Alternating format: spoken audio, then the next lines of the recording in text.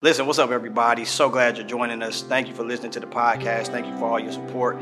We're dropping new episodes every month, so please stay tuned, keep listening, and keep subscribing, sharing, downloading everything that you're doing. Listen, I want you to go to the website, www.dearwhiteteacher.com. Lots of exciting information. I have a blog on there.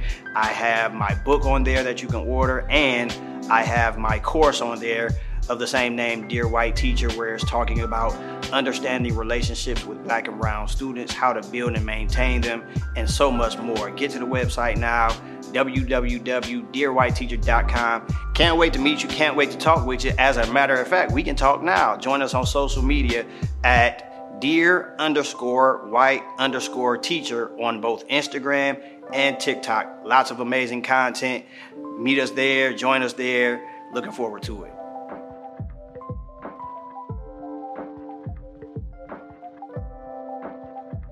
All right, here we go. What's up, everybody? Welcome to another episode of Dear White Teacher. So glad you could join us today.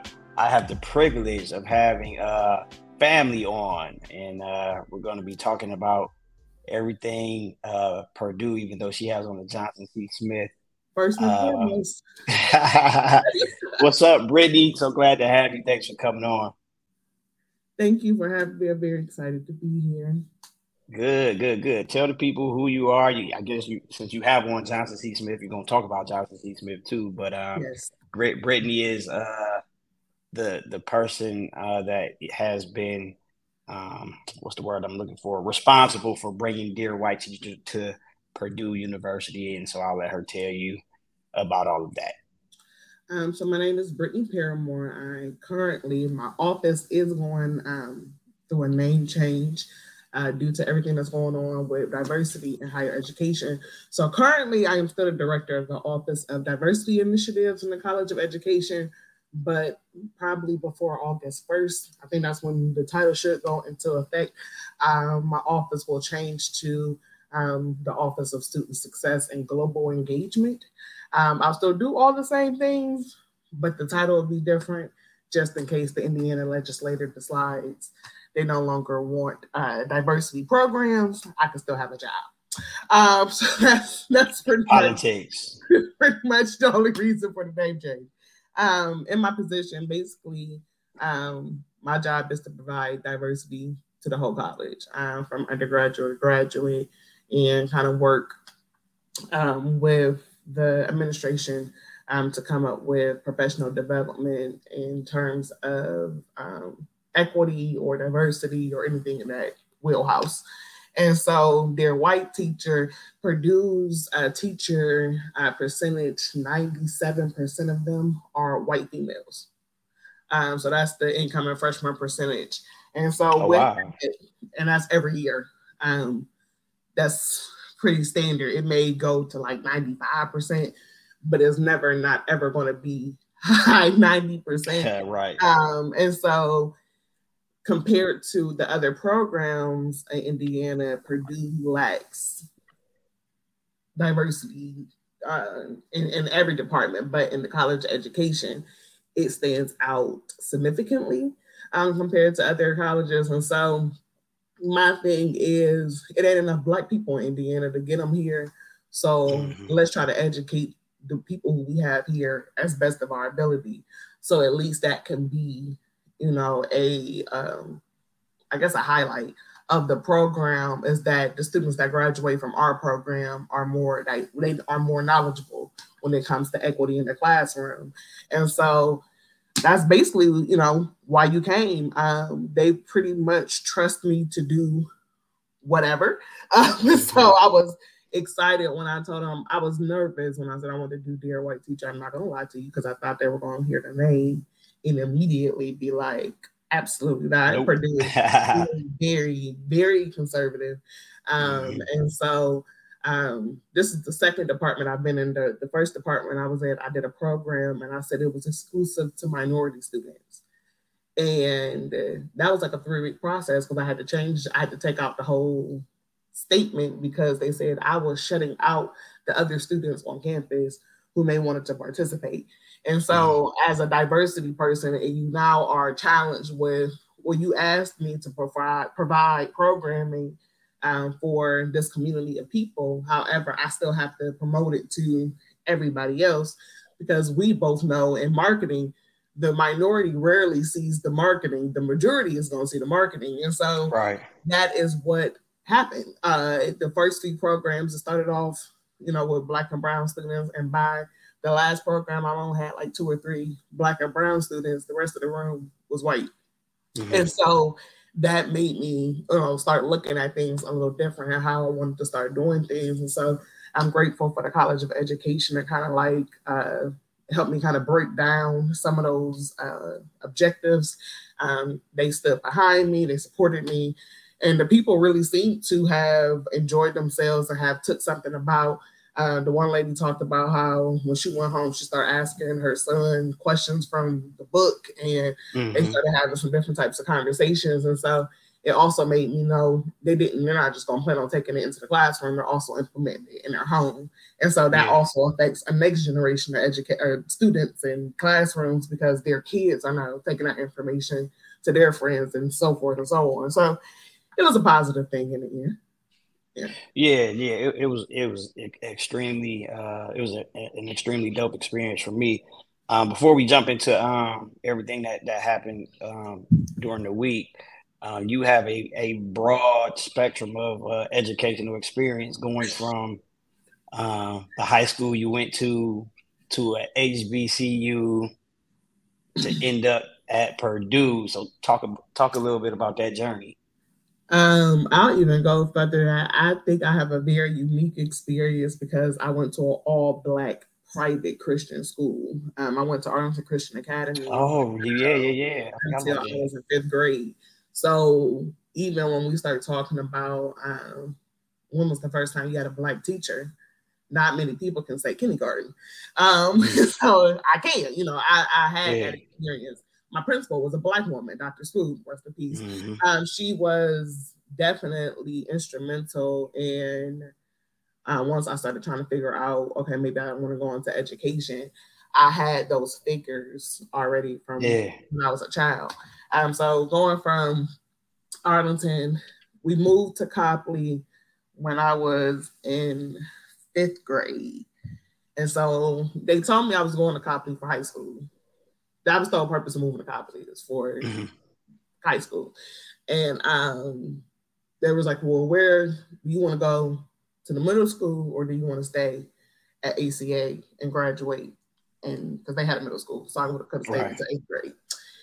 And I said, no, I wanted to go to the middle school because I didn't want to be the new girl freshman year. I would prefer to be the new girl in middle school. So by the time we got to high school, I had already, I was already thinking, about the future. And so I ended up going to Copley, and it was one of the most interesting experiences of my life.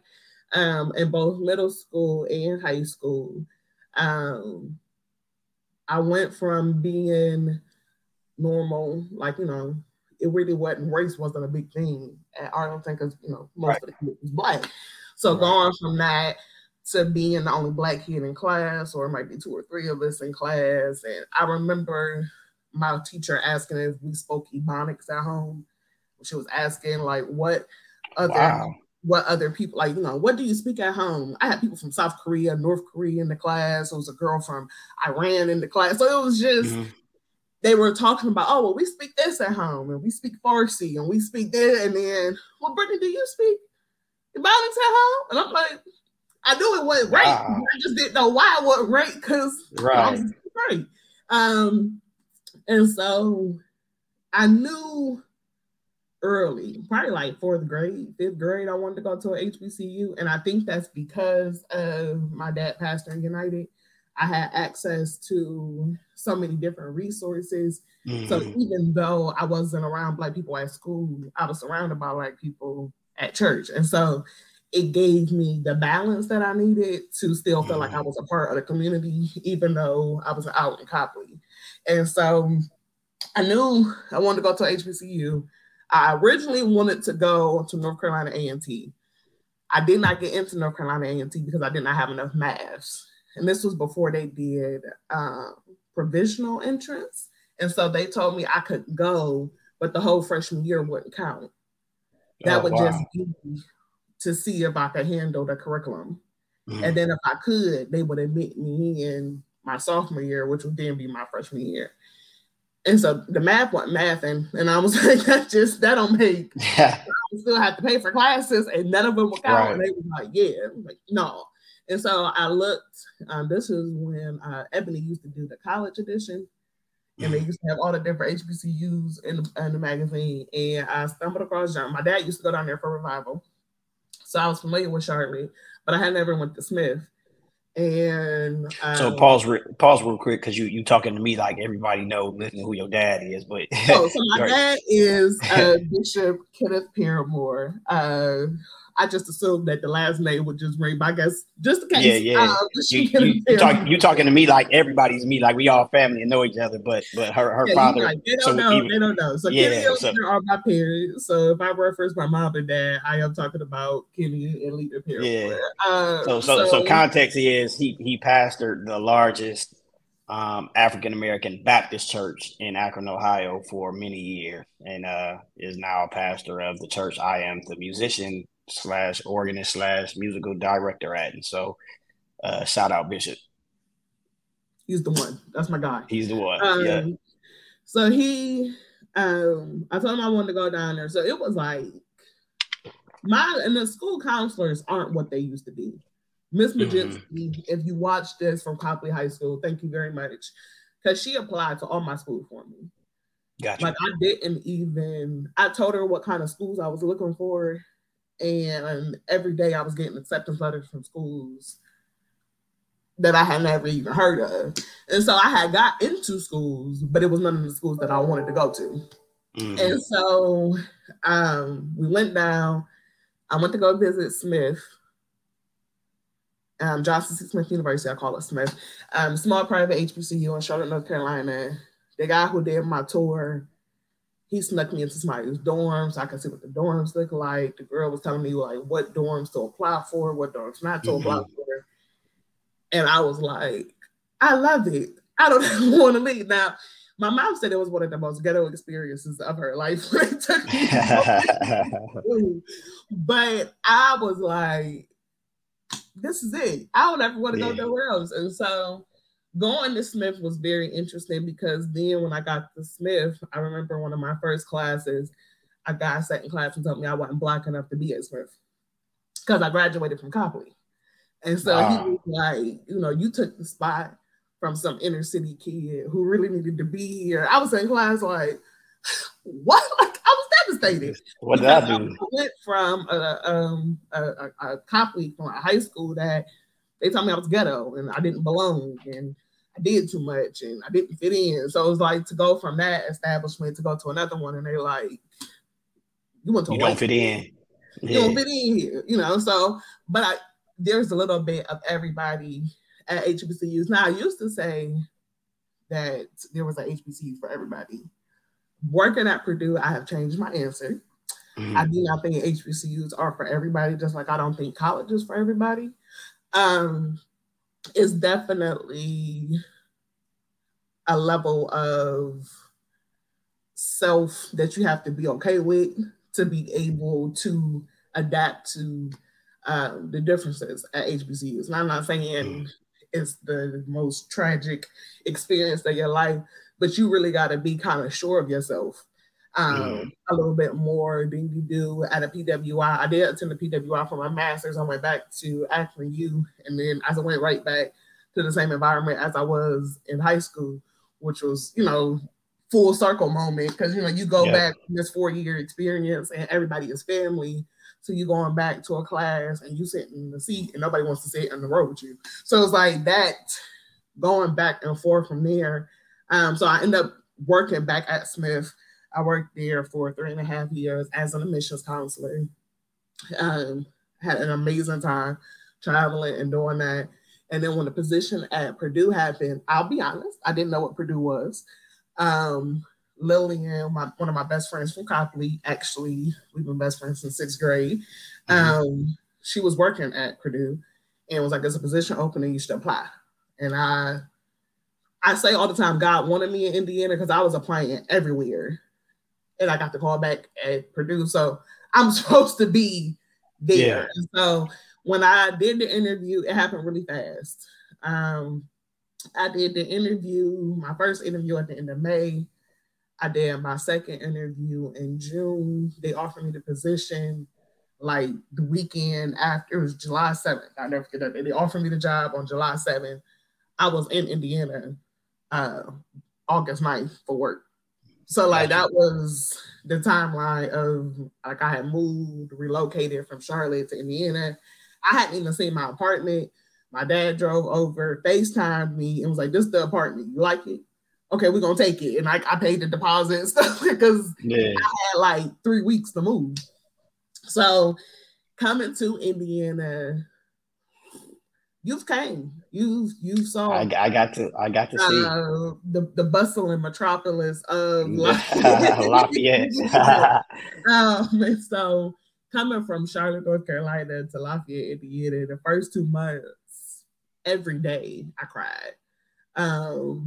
Not because I was sad. It was just, where am I? What is going? Because at that point, I literally lived next to a cornfield. Like there was an active cornfield growing to the right of me. And I was like, I lived in Copley and I ain't never lived by corn. So it's like, this is just. Yeah. Well, I grew up next to a cornfield, but of the 5-hour drive it took me to get there, 4 hours of it was nothing but cornfields. And soybeans. That's the other export. So those corn and soybeans. So that's all you saw is corn and soy. And a lot of these students, they from Indiana, especially a lot of these white students. And that's all they know. Like this is the brothers they've ever met from home. They've never lived out of the state. I took my first year working at Purdue. I took some students to Cincinnati to the National Underground Railroad Freedom Center. And one of the students was like, thank you so much. This is my first time out of Indiana. I had a ball. Wow. And I was like, wow. Like, because, you know, you just don't think, like, this is your, because he was dressed up. He was sharp. He put on his good clothes. But that was because that was his first time out of town. And so he wanted to put his best. And so that was like, that really changed equity for me. And that's when I really started looking at the position a little bit different and looking at what they wanted to do at Purdue and things of that nature. Because when they heard HBCU, like the little bells clicked on, like, because we want to make the BSU, I advised the Black Student Union on campus, like, we want to make it our own little HBCU. Well, hold the phone, because that's not what it won't be that. But it won't be ever. Is make it the best Black student organ union in all Indiana, but we ain't gonna make it an HBCU because that's not what it is. And it's more than just parties and events. An HBCU is put into the foundation culture, of the, you know. So it's different for y'all, you know. So once we got them to understand that, we okay now. But them first few, they didn't understand. Like, I don't understand why we can't make this an HBCU. And so I had to explain to them that it never, now we can go visit an HBCU. So you can see the difference between what the BSU is and what an actual HBCU, because a lot of them ain't even ever visited one. It wasn't an option, you know. They was looking for schools, they was looking for state schools. It ain't an HBCU in Indiana, so we didn't go to one. And so for a lot of students, that's how they decide their school. You know, what's in state, who got the cheapest tuition, that's where I'm going. And so those who do not have the resources or the opportunities to may go to attend an HBCU or go travel to go visit schools outside of their state, like now with social media being what it is and virtual tours, COVID was the worst thing to happen to education, because it provided avenues for people to be able to go on campus without physically being on campus with virtual tours and things of that nature. So take advantage of those things, because that's your way of trying to see whether or not you can be a good fit. Because even though I went to an out-of-state school, it was a private school, so I didn't have out-of-state tuition. So that's when I hear like, oh, it's too expensive to go to HBCU. No, you can find one that work. You just got to do the work to find one that work. And that also is an era of alum, because I don't feel like, that's why every time I do something like this, I try to wear something with Jonathan C. Smith on it, because I need to make sure I promote it as well. The reason why people know about Howard is because everybody that graduated from Howard tell you that they graduated from Howard. So it's like, if I don't tell you I graduated from here, how do you know? How will I be promoted? So I'm not gonna bust your bubble. I don't know if this one's gonna be shown if we just gonna be online or audio with this one because I'm on vacation and I'm looking crazy. So I'm just gonna keep saying Johnson C. Smith. It's the that's next cool. Just keep saying This one might be audio only. I'm not television prepared today. It's okay as long as they hear Johnson C. Smith. That's all that matters. They go Google it. I'm just gonna keep saying it until they say, well, shoot, let me go look for it myself. No, I appreciate that though, because this is definitely the first time that we've had any discussion about HBCUs on this platform. So that's definitely a great foundation for our listeners to go Google and and learn more about why they are important, why they need to exist, and all that. So I definitely appreciate keeping saying Johnson C. Smith and the others, Howard, Clark, Spelman, Morehouse, and the list goes on. Let's shift gears into Monday and Tuesday. So we had the privilege to bring Dear White Teacher to a classroom on the campus of Purdue. We had about 20 teachers, K through 12 staff that worked in education at Purdue, and some others. And so it was for me, it was an awesome experience. One of the things I enjoy about those types of discussions and being allowed to somewhat present is really not me presenting as far as a lecture or me just standing in front of a room talking and they just leave. What I love about it is I'm able to facilitate discussions. I feel like I probably did the least talking of everybody in the room, but providing a platform for people to really start thinking and peeling layers off of what teaching Black and brown students is like. So talk about what you got from it, the feedback you got, what you saw from the participants, and even in some of their thinking and comments and things like that. So it'll be year 3 starts in August that I've been at Purdue. So I've almost been there for 3 years. The first year is like the evolution of being there. The first year I was there, I was appalled at how out of touch a lot of people were with Black issues and things. So this is like 2021, so it's a year after George Floyd. And it was still, when I got there, that was going to be the first semester where everybody was going to be back on campus after COVID. And so it was still masked and still, still a lot of different things. And so I was in the 3rd largest department on campus, and I was the assistant director of diversity and retention. And in that position, when I saw the students who needed to be retained, most of them were Black and brown. And so they also made up the smallest percentage of people in the building. And so I was also very concerned that why are they on this list? And so when I actually started having conversations with them, yes, it was a COVID year, but they're like, you're the first person I actually ever talked to. So like their whole freshman year was all virtual, or they didn't have a lot of Zoom meetings or anything like that. It was a lot of emails and things of that nature. And so even virtually, they kind of felt out of touch. They didn't, it wasn't a lot of touch points on them. It was like after they got in, it was like they got in, and after that, they kind of got lost in the sauce a little bit.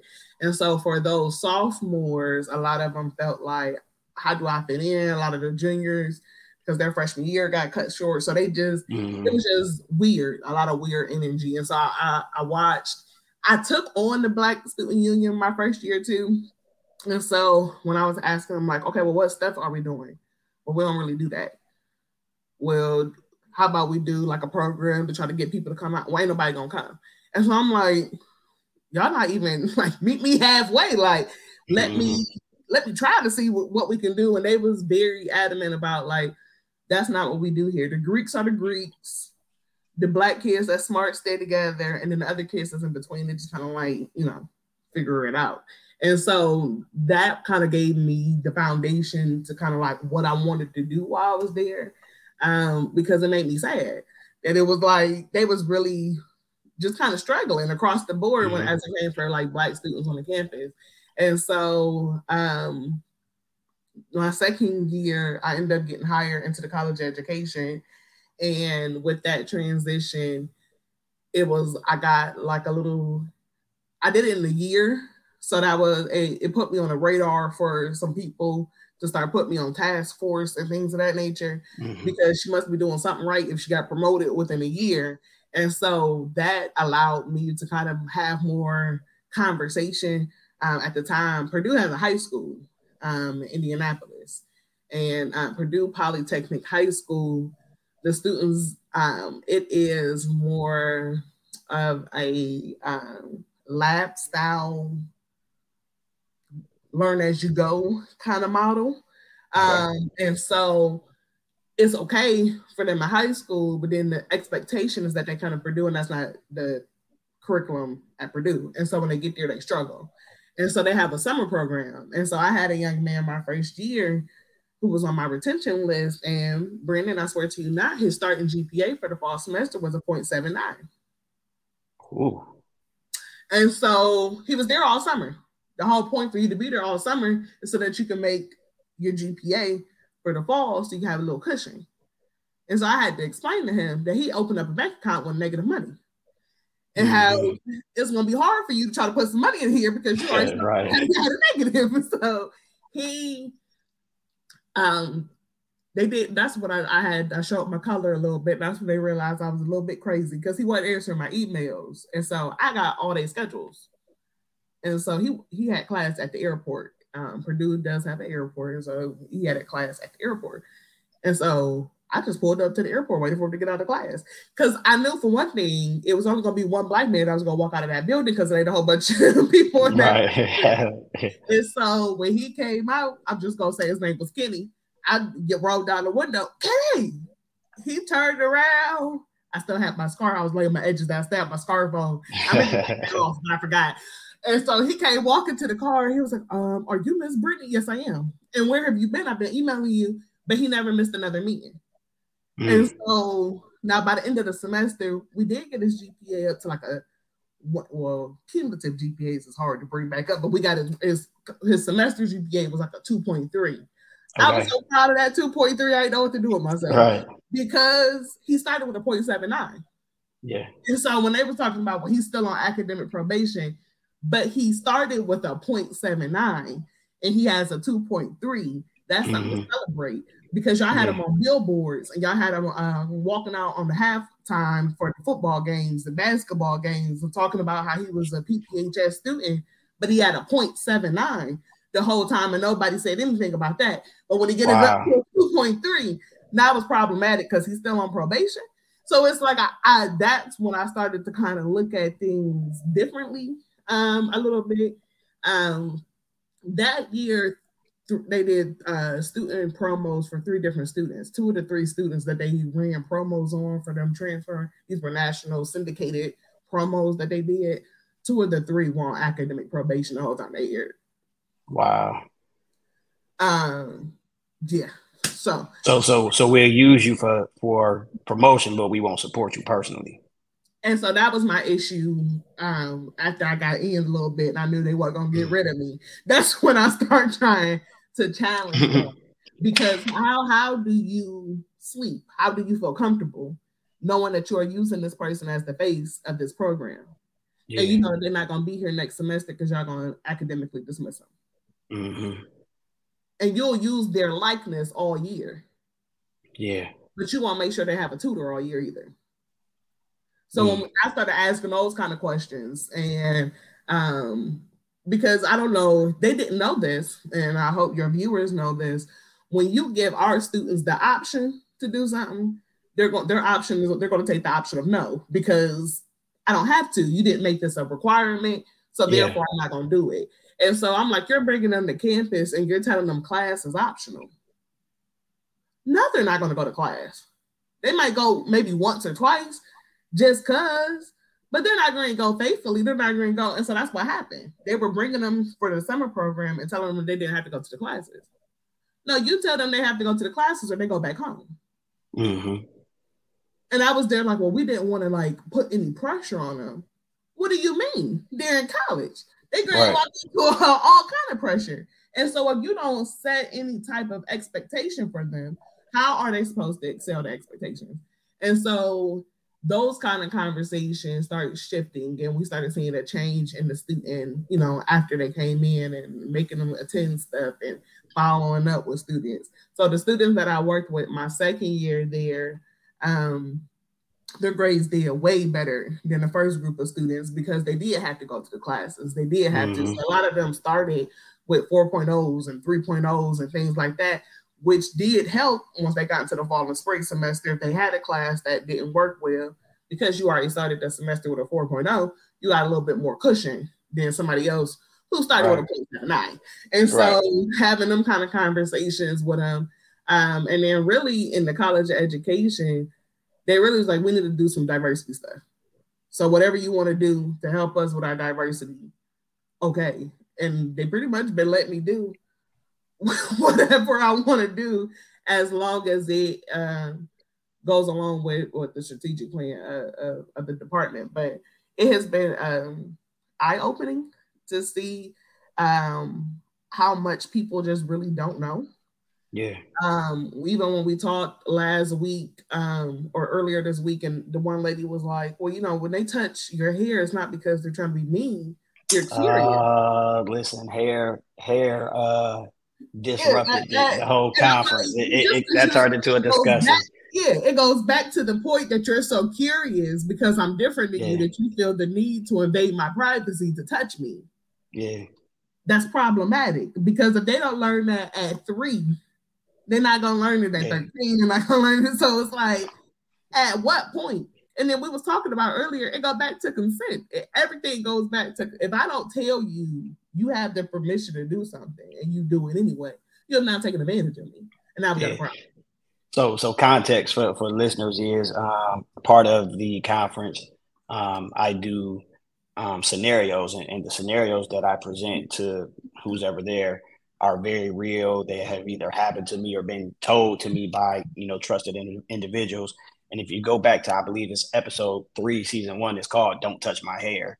But that was one of the scenarios where a young man that attends a black young man that attends a majority white high school has locks, and students, he came to school with a new style, and the white students surrounded him and began to basically pet him and invade his privacy.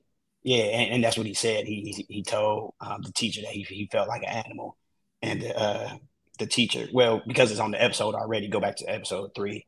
Shout out to my guy James Talbert, who was the teacher and was able to use it as a teachable moment. But we went through that scenario in the seminar, and there were just many different opinions and different words that were thrown out, like consent, boundaries, even ignorance. You know, one suggested that the kids did it, began to touch his hair out of ignorance, and but it turned into a great discussion. So yes, I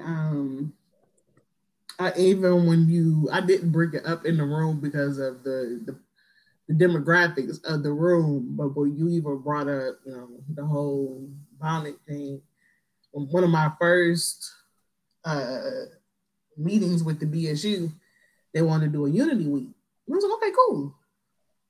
And so to kick off Unity Week, they wanted to have Do-Rag Day.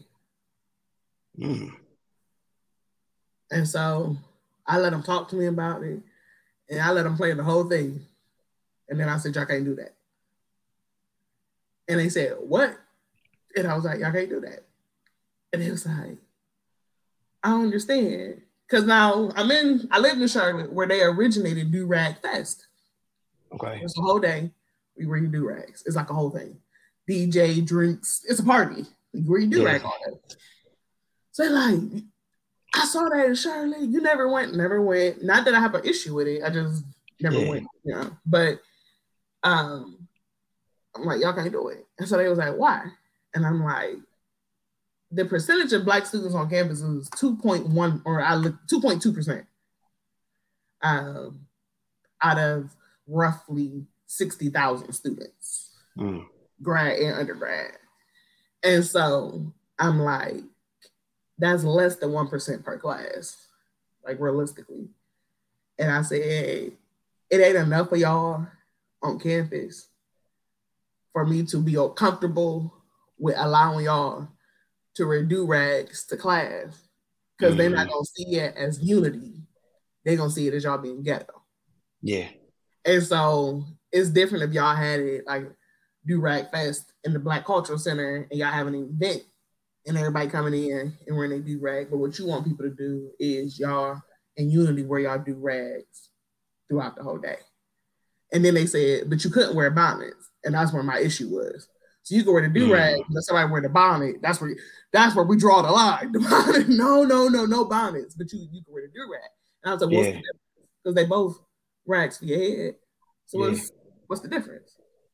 And so that was a whole debate. So they did, okay, we're not going to do it. And they did understand why I said not to do it. But I'm like, I can't have the 900 of y'all on campus walking around a do-rag. They'll call a SWAT and then say it's a gang on campus. And so that's what I got to look at that. Then, like, I had a student last year who wanted to do, they were doing a protest. There was protesting somebody, the man, I can't remember his name, but he did the podcast with Trump and he's pro no affirmative action. He's an Indian man. And so they was bringing him on campus. He's a conservative speaker. And she was like, I called her my little Angela Davis, because anytime something happened on campus, she was ready, like, take it to the streets. We got to go march. And so my issue was, okay, if we protest them, what happens if we bring somebody of color on campus to do something and they decide to protest it? Because it's only 2.1% of y'all. Yeah.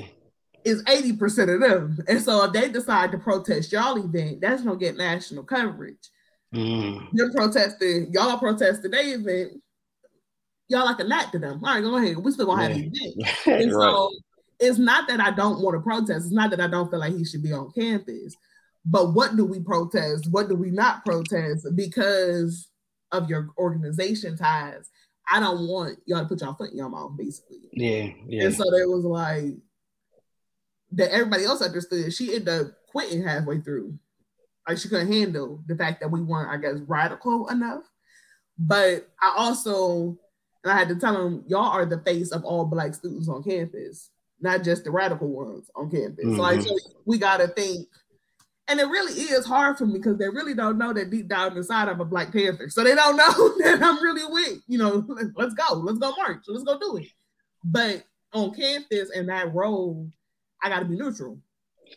And I got to look for, overall their safety, number one. Yeah. And then two, how are they going to be projected on campus? I have 3 P's that I follow on campus: projection, protection, and then projection. Like, how are you projected to everybody else on campus? How are you protected on this campus? And then, and how are your progress? How is your progress on campus? How are you progressing on campus?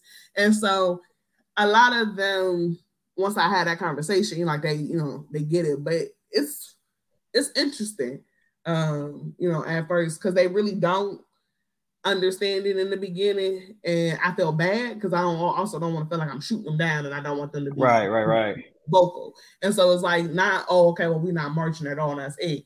How else can we show support and solidarity without y'all getting arrested because they're calling the police because they saying y'all can't protest on campus? Because again, my first year on being on campus, I had a case with police brutality on campus with the student police and the student. I had to organize a summit, and it was a young white student who came. He braved the weathers and came out, and his was that, how come we just can't support the police? And he did that in a room full of the 2.1% Black kids that all showed up for this meeting. And as soon as he said, "How come we can't get he couldn't get police all the way out his mouth?" And they had started booing him. I started seeing people balling up paper. I said, "No, wait." They was looking for tomatoes and all kinds of stuff. Wait.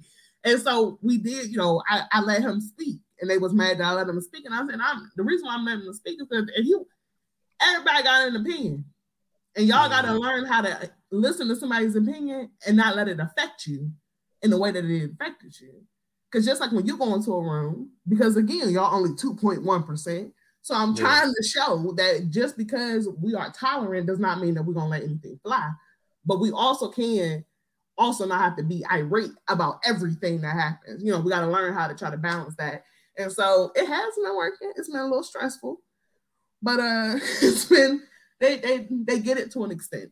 They get it to, because I also have to remind, they're still young. They still very much, I want it now. This is what I want to see.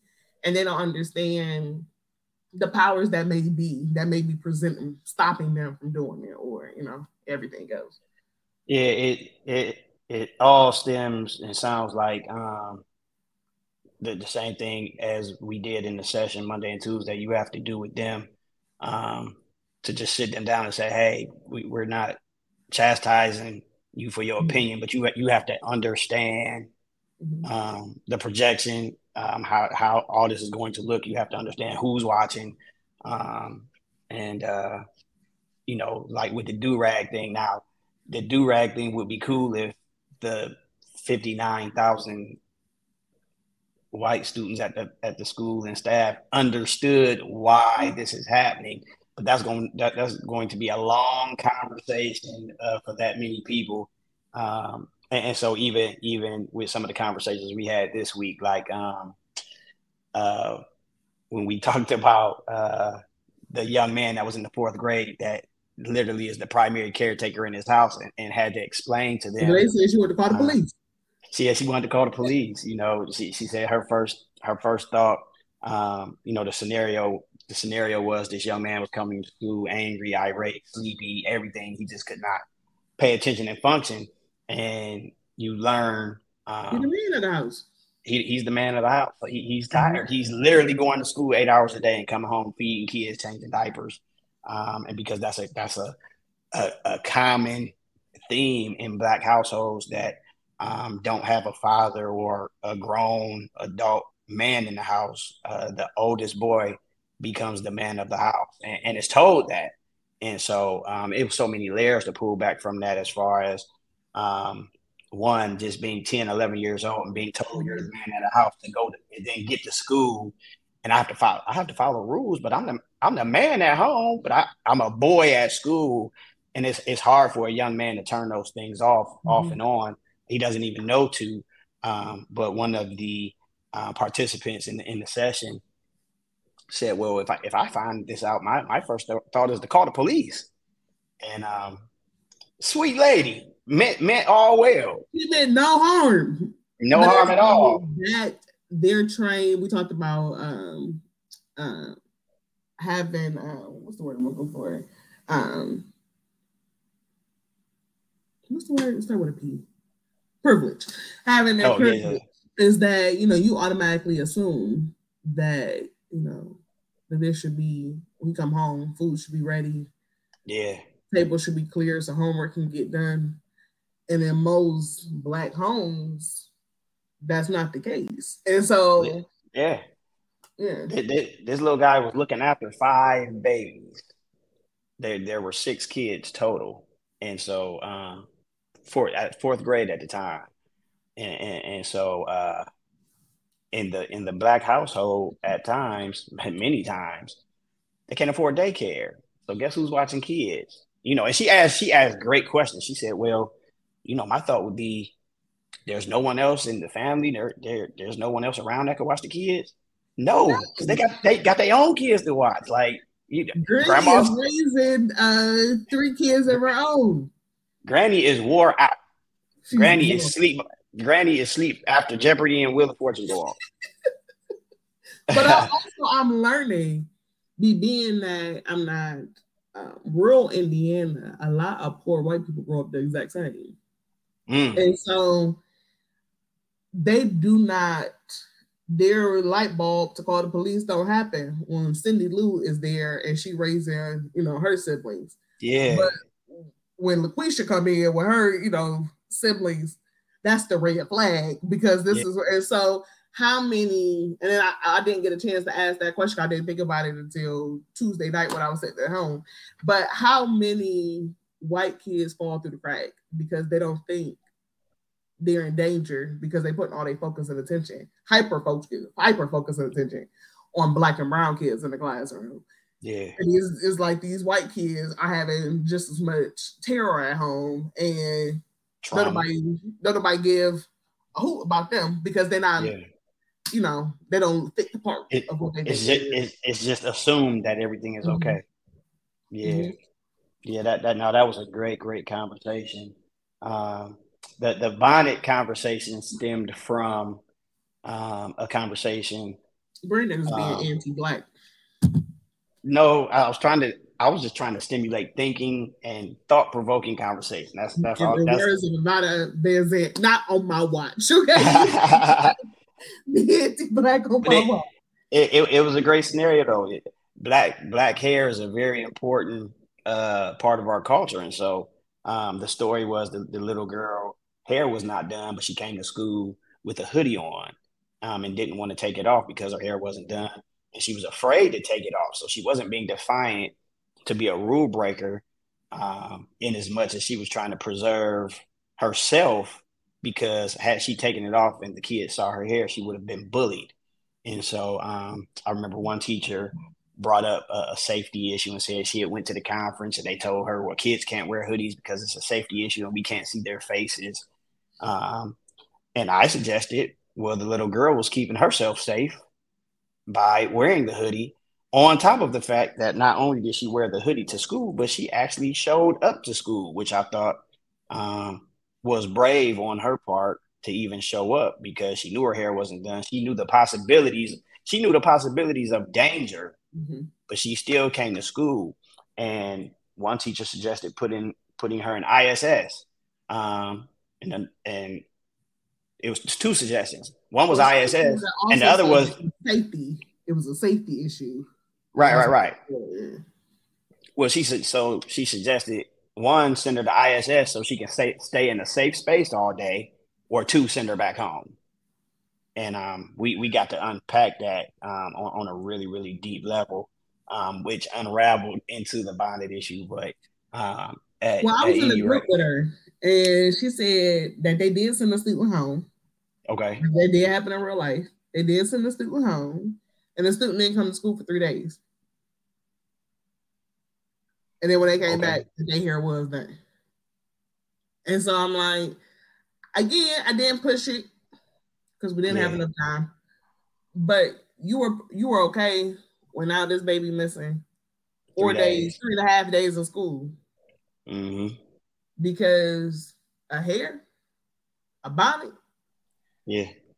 Because it's like, I'm at the point now where, like, do I just get them a burqa to put on so they can sit in class? Because you're not going to ask them to take it off. So do I just tell them, just put the head wrap on for the rest of the day? Mm-hmm. We know you're not Muslim. You don't have to convert. But just so you can go ahead and sit in the class. And learn. Yep. So that's where we are now in education, where we have to start having them conversations, because blackness is not allowed. Because there are some classrooms where even if your braids are too long, you can't come to school. Yeah.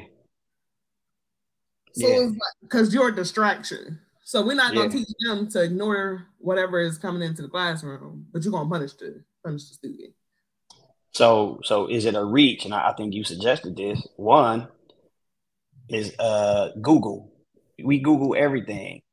What is the stretch for a white teacher to get on Google and TikTok and everything to learn the basics of a black hairstyle? One that is basic enough she can finish the school day. You out there learning dances from TikTok anyway. Learn something educational. Learn how to put some ponytails in the baby. Learn what jam is. Get the baby some pink lotion.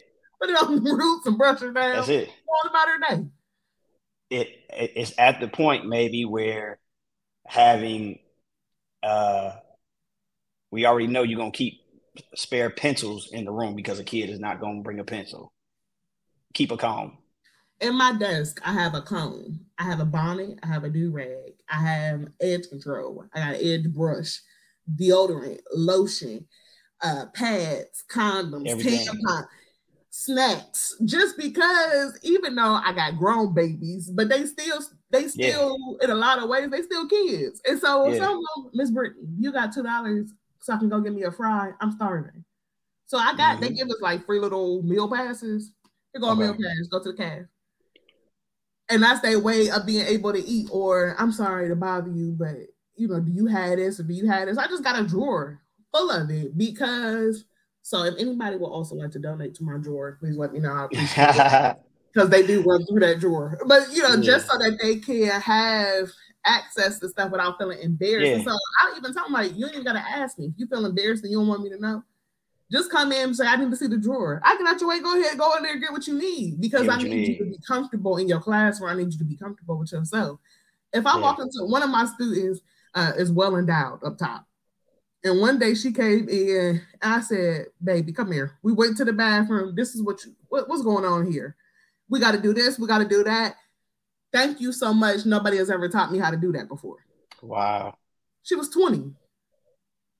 And so that's what I went back to. We can't go and like, her mom ain't teach her that. You don't know if she got a mom. You don't know if she has somebody that can teach her and taught her this is how you do. And you don't know if that person, just because she got one, don't mean that she know what to do either. Yep. So it's like had that grace with them because we don't know. Well, and then one of the biggest concepts I think we talked about over the 2 days was building trust. Now that young lady trusts you, those people that go in that drawer, they trust you. And so when we're talking, especially when I'm talking to white teachers about how to build relationships, the biggest thing that they have to do is create that safe space that builds trust. And one of the other things we talked about was saying this is a safe space does not make it a safe space. But you build trust by those things. So imagine where that takes the relationship with a white teacher and a little black girl who comes to school, her hair is not done, and she's just able to say, come here real quick. And then don't have to be in front of everybody. Let me take you to the bathroom. Let me get you straight. You in recess. Come here real quick. Yep. Put a little headband on, put a little water on it. That's it. You have made her day, and you have won an ally in her who will now tell other students, hey, Miss such and such, she'll get you together. She cool. And that can be a great start to building relationships. Because they do, once you build that relationship, they still start telling you too much. You got to be ready for that. Now listen. Now don't when you start building it and you get it, you can't backpedal. You can't backpedal. One of my students, he's bisexual, and I didn't know he was bisexual. Like we wasn't talking about nothing of that nature. He asked if I could drop him off at the Walmart because he had to go to work. We was driving down the street, and out of nowhere, he was like, "Hey, I was on Grindr last night, and this man said, you gonna come see me today at work?" I said, hey. Whoa. I'm just taking you to Walmart. Not what you're doing after work with whomever you're doing it with. He just spewed it out. I don't know if he felt like this is a safe place. Let me get this out. Let me get out. But it was just, and I that is one of my favorite stories about my male students because he mean no harm. He mean zero harm by it. Well, the fact that he even asked you to drop him off at work was already a start. He already felt safe. So he was like, hey, since we on this ride, let's make it exciting. What you think about this? I was like, hey, hold on, brother. Wait a minute. Wait. I did not even know any of that. He said, do you know what Grindr? Yes, I do. I have friends who have used Grindr, but I do not want to talk about that with you in the car. Right. So a part of building trust and establishing a relationship is also setting boundaries. Yes. Because they also think you're gonna be friends. Because I have to tell them we're not gonna be friends. Now, when you graduate, after you are no longer a student here, hit me up. We can go do lunch. We go do dinner. But while you're a student, I don't make them call me Miss Paramore. They can call me Brittany. I tell them they call me Miss Paramore. That means they're in trouble. Now, I do have some students who do. That's just I'm either Miss Brittany or Miss Paramore, but Yeah. a lot of them they just call me Brittany. But it also they have a respect for me because when they introduce me to other people and they talking, this is Miss Brittany. Now they may call me Brittany, but they make their friends call me. And I'm like, no, why you? They don't know you like that. They gotta call you Miss Brittany until they get to know you. So it's like they have a level of respect for me, where they listen to me. So I don't have to. It was an issue with the Greeks on campus. Just a quick conversation. Hey, y'all can't do that. We ain't doing. And they was like, all right, okay, we respect you. That's cool. And it wasn't an issue no more. And so I do, because I tell them I'm young, but I'm still older than y'all. Like I don't want y'all to think that there is a line that is blurred, because there isn't. Even cautious with grad students because they think a lot of my grad students older than me. So it's like, hey, let's go hang out. Well, no, because you're still one of my students, even though you're a graduate student, you're still one of my students. And so having those boundaries definitely has been tremendous. Purdue is an interesting place, but I have learned so much at Purdue. And I am positive I can go anywhere in the world after leaving for my time. Because they have given me so much that I can actually, give and build on. So it's been an amazing experience. But they love it. We're gonna bring you back. Good. I want to come back. There was so much. It was so much fun because I was telling somebody. They asked me what was my plan, for the 2 days. I said I always plan the beginning and let it go where it's going, and then I plan from there. Because I don't want it to just be about I have a set curriculum and we're going to talk about these things, because what you start to see is people want to talk about different things, and how like both days just everything unraveled into so many other things, and some of it was stuff I wanted to touch on anyway. And so how the hoodie unraveled into the bonnet, how little fella babysitting turned into a lesson on this is what happens in Black homes because the resources, the people and the resources aren't available. And so it was dope. So thank you for having me. I look forward to coming back, and it was a pleasure meeting everybody and hearing their opinions and experiences. And so I learned a lot as well. And that's why I enjoy doing what I do, because I get to learn others' experiences, and just talking with people and being able to share enlightenment is really an amazing experience. So I appreciate it. I think the older white lady who retired, and like she just came back to get a job. And she was like, I was just so happy that there were Black people in here, because I just didn't want to be. That was probably the best statement of the whole. It was hilarious. But that created a great balance. And being older from a different generation, and just trying to, I appreciate the fact that she's trying to learn, that she's trying to figure out, because she almost to the fourth quarter. She ain't really gotta learn nothing new she will do, And her and I talked privately as well, and so we talked about some other things that she's doing and participating in, and so she was very glad to be there and share with me all the other stuff she does. So so very cool. Everybody was very, very cool. So I had a blast. So we'll wrap this up. What we do at the end, share a word of wisdom, whatever it is, and then tell the people how to reach you. If you're on social media, if you want to, if you don't want nobody reaching you, then you don't have to say that. I'm playing. Right. I do talk about for students who may have trouble trying to get into college. I am still very well connected within the HBCU world. So I do have an educational consultant agency, Bet on Black. So if you have any questions, or if you want to learn more about HBCUs and the route to go to attend the HBCU, please let me know. My social on Instagram is BB, my last name, Paramore. That's it on Instagram. And that's all my socials. So even about the educational consulting agency, let me encourage teachers to even get with you to use you as a resource for their students. or as a resource for themselves so that they can learn more about HBCUs if they don't know. So I highly encourage you to get in contact with Brittany and learn about what HBCUs offer, why they are important, how to and it's more than expose. 10. It's 110 of them. So you got a whole lot you can choose from. Yeah. Expose your students. And there are white students that attend HBCUs. So that's a real thing. West Virginia State University is 80% white. See, we all learning together. This is why I'm here. This is why I love doing what I do. Yep. Thank you so much. Another episode in the Raps Dear White Teacher. Make sure you get to the website, see what's all available. Grab the course, grab the books, the book. I said books with an S because it might be another book on the way. So yeah. Come on, the editor. Awesome. Yeah. Instagram, dear_white_teacher. Got a lot of stuff, great stuff happening. Like I said, I'm on vacation. It's 11:30 in the morning and it's 92 degrees already in sunny Cancun, Mexico. So you gotta live right, Brandon. You gotta live right. It's too hot to live wrong. So I don't have a choice. It's blazing outside. So yeah, I wanted to stop and get this done because I really take breaks. I'm always working. So dear white teacher, love y'all. Thank you, Britt. Thank you. See you later.